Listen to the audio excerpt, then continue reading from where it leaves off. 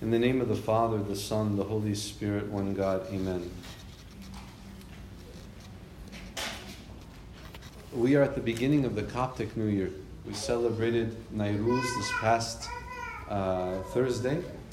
We celebrated the martyrdom of Saint John the Baptist on Friday, and we have a reading here that is very similar to, in line with this idea of celebrating the feast of John the Baptist.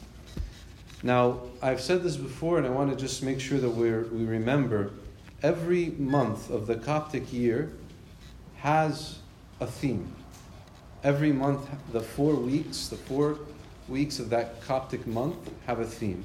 And we know the Coptic months, Tut, Beba, Hatur, Kiek, it's something we inherited from the ancient Egyptians and from the farming culture there.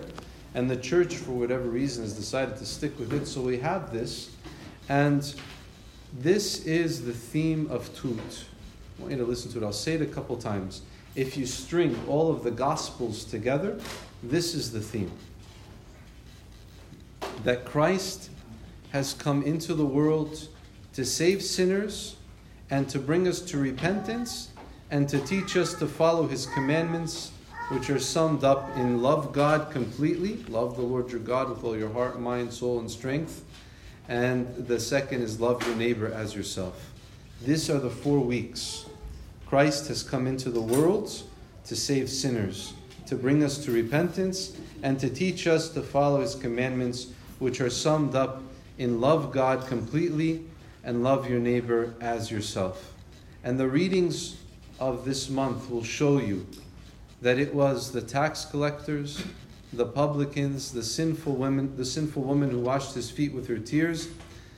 Those are the ones who responded to the message of Christ, to the Messiah, and it was not the scribes and the Pharisees and those who had studied the law and had been in the temple and had known everything about the God in the Old Testament and all their history and the people of Israel and what they had done. And those people were not the ones to respond. And if we look at today's gospel reading, we hear a title of Christ that you would never expect. You would never expect this title of Christ. Did you hear it? Did you hear what the title of Christ was? He said, the Son of Man has come eating and drinking, and you say, look, a glutton and a wine-bibber, a friend of tax collectors and sinners. A friend of tax collectors of sinners. A friend of the worst people you could imagine in society. Back then, this is the symbol of that, the worst. He was a tax collector. He was a friend of the tax collector and of the sinner. And if he was a friend of the tax collector and the sinner, what does that mean for the mission of the church? What has he left us with? What are we to do if he was their friend? If he was patient with them, what are we to do? Did you hear in the Pauline epistle, to the first epistle of St. Paul to Timothy, St. Paul says, this is a faithful saying and worthy of all acceptance, that Christ Jesus came into the world to save sinners. To save sinners. And he could have stopped there. It could have been a full stop, and he would have gotten his point across. But to show you who he is, and to reveal to you, St. Paul, he's revealing to us the gospel. He says to us that not only did he come into the world to save sinners, of whom I am the chief. I am the one who is foremost. I am the first of all sinners in the world. But why did Christ come into the world to save sinners, of whom, St. Paul says, of whom I am chief? He says that he did this so that in me, Christ can show a pattern. Christ can show His long suffering. Christ can show His perfect patience. His perfect patience when it comes to waiting for those to repent. And in this reading today that we remember St. John the Baptist, we have to recognize him as the bringer of repentance, the forerunner, the one who was called to straighten the path of our Lord. And I've said this before, and I'll say it again, that the only way into the church is through the door of repentance. St. John the Baptist opened that door for the world and for those who were to follow after him, those who would accept Christ. John the Baptist is the same for us today. He can be looked at at the saint that we call upon to bring us to repentance. We call on St. John the Baptist to again guide us into the right path. And I've told you about what repentance means. It means change. Change your mind, change your heart, change your priorities, change the way that you look at things. And we're always constantly changing. We're always constantly going towards the better. We're always constantly struggling and striving. If you're not struggling, if you're not striving, then you're not going anywhere in your spiritual life. In fact, you're going backwards. It becomes worse. It becomes worse. We can think about this in a relationship, right?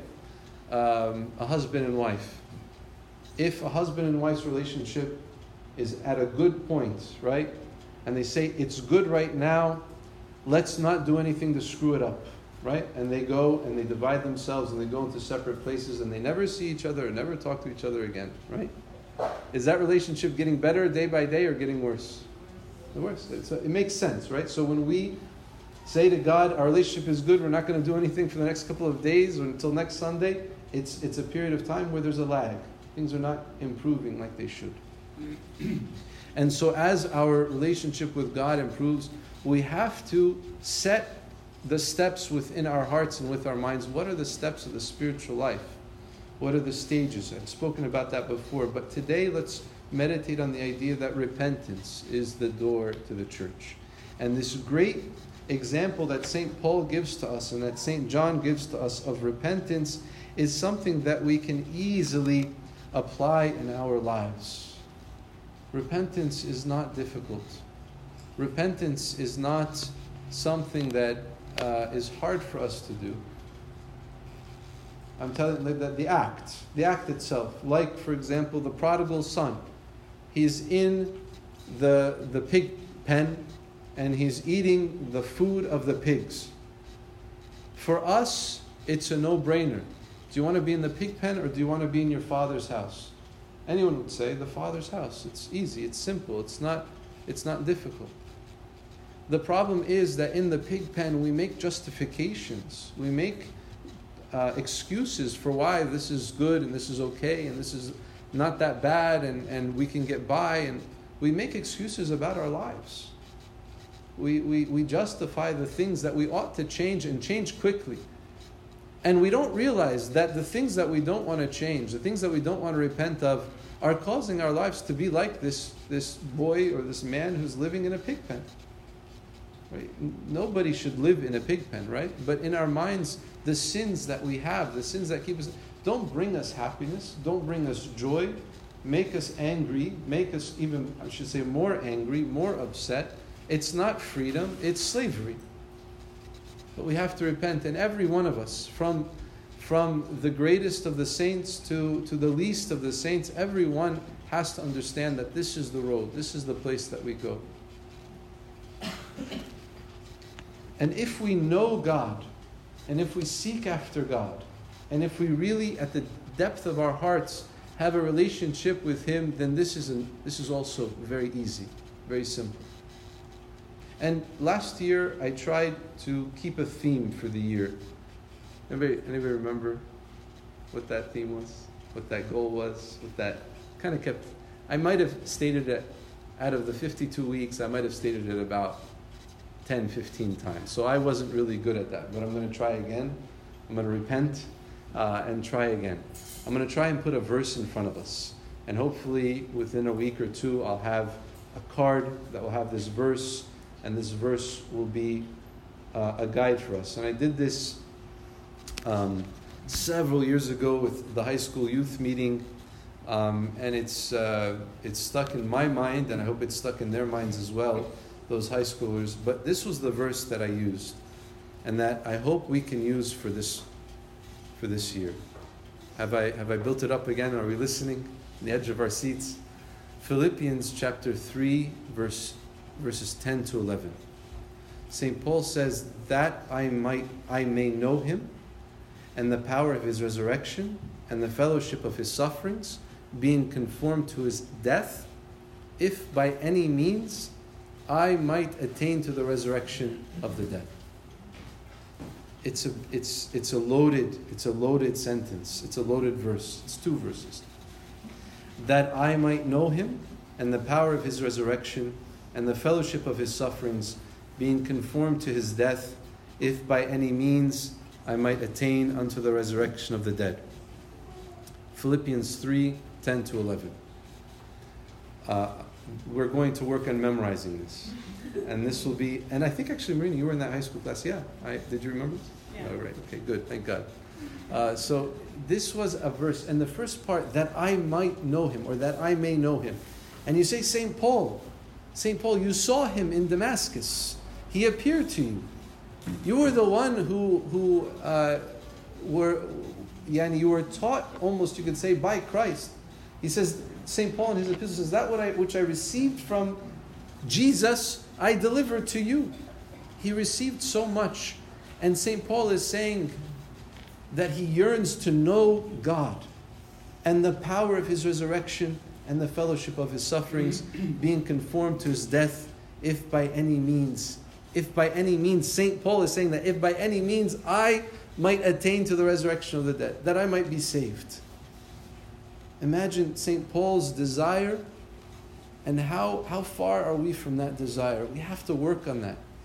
And if in this year we can say to ourselves, I want to know God more. I want to deepen my relationship with Him more.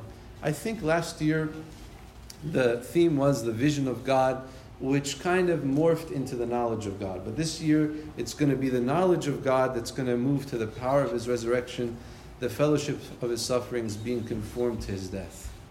Now, the last thing I want to say about this is that this type of knowledge, to know God and the power of His resurrection and the fellowship of His sufferings, being conformed to His death, this type of knowledge doesn't come to you by sitting at a desk and reading books. It starts with an active Christian life. It starts with a life of service. It starts with a life of faith that is active. And that faith that is active through our love for one another, through our service to one another. So this is a very, very deep topic. And it means that for us to know God means I have to work in my spiritual life. My own work, my own personal, private work, and then working with and for others. With and for others. Serving my neighbor. Serving those who are around me. Knowing God is not something that you can just read a book and have knowledge of Him. It's not knowledge of God. It's knowing Him. It's not knowledge about Him, but actually to be in a relationship with Him. To know Him. To know Him in a very close and intimate way. This has to be the goal of our spiritual life, and let this be the goal of our year this year. That we are going to seek to know Him in all that we do. Of course, we know God first through repentance. Saint Athanasius has a very famous quote where he says, I'm going to paraphrase, you can only know God. You can only understand the writings of the Bible, the scriptures, the fathers.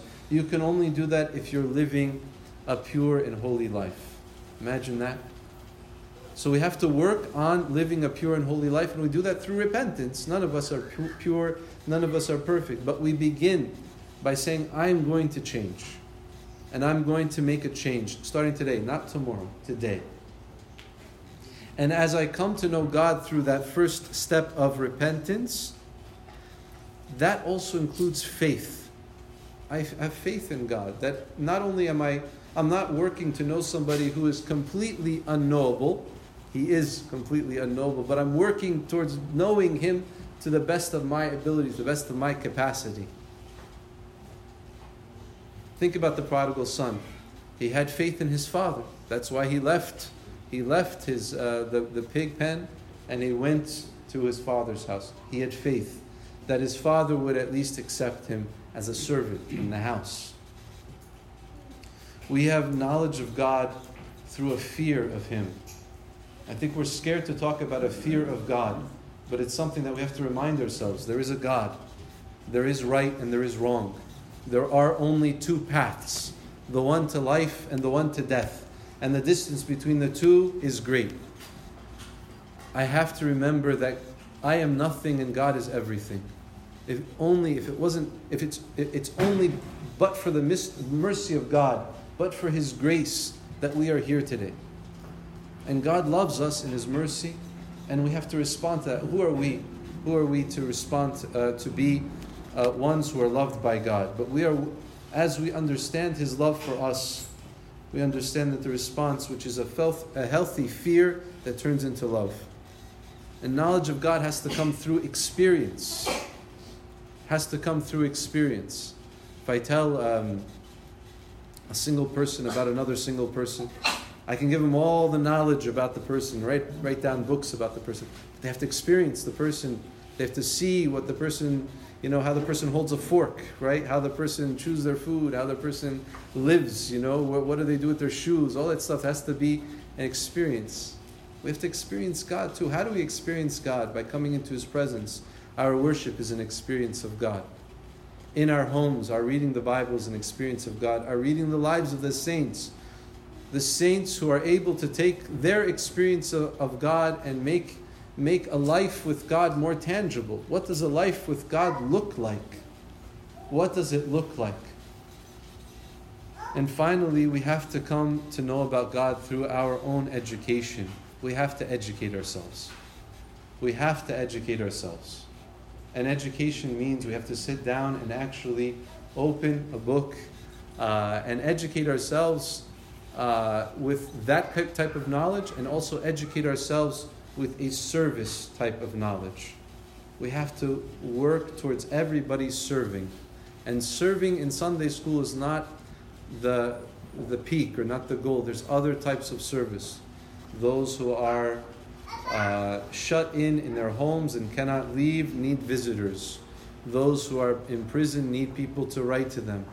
Those who are hungry, even though here in Laguna Niguel and in this Southern California, they might not be all around us. But there are those who are in need, here and beyond. We need to be an active church, not just people that come, sit, partake of the body and leave.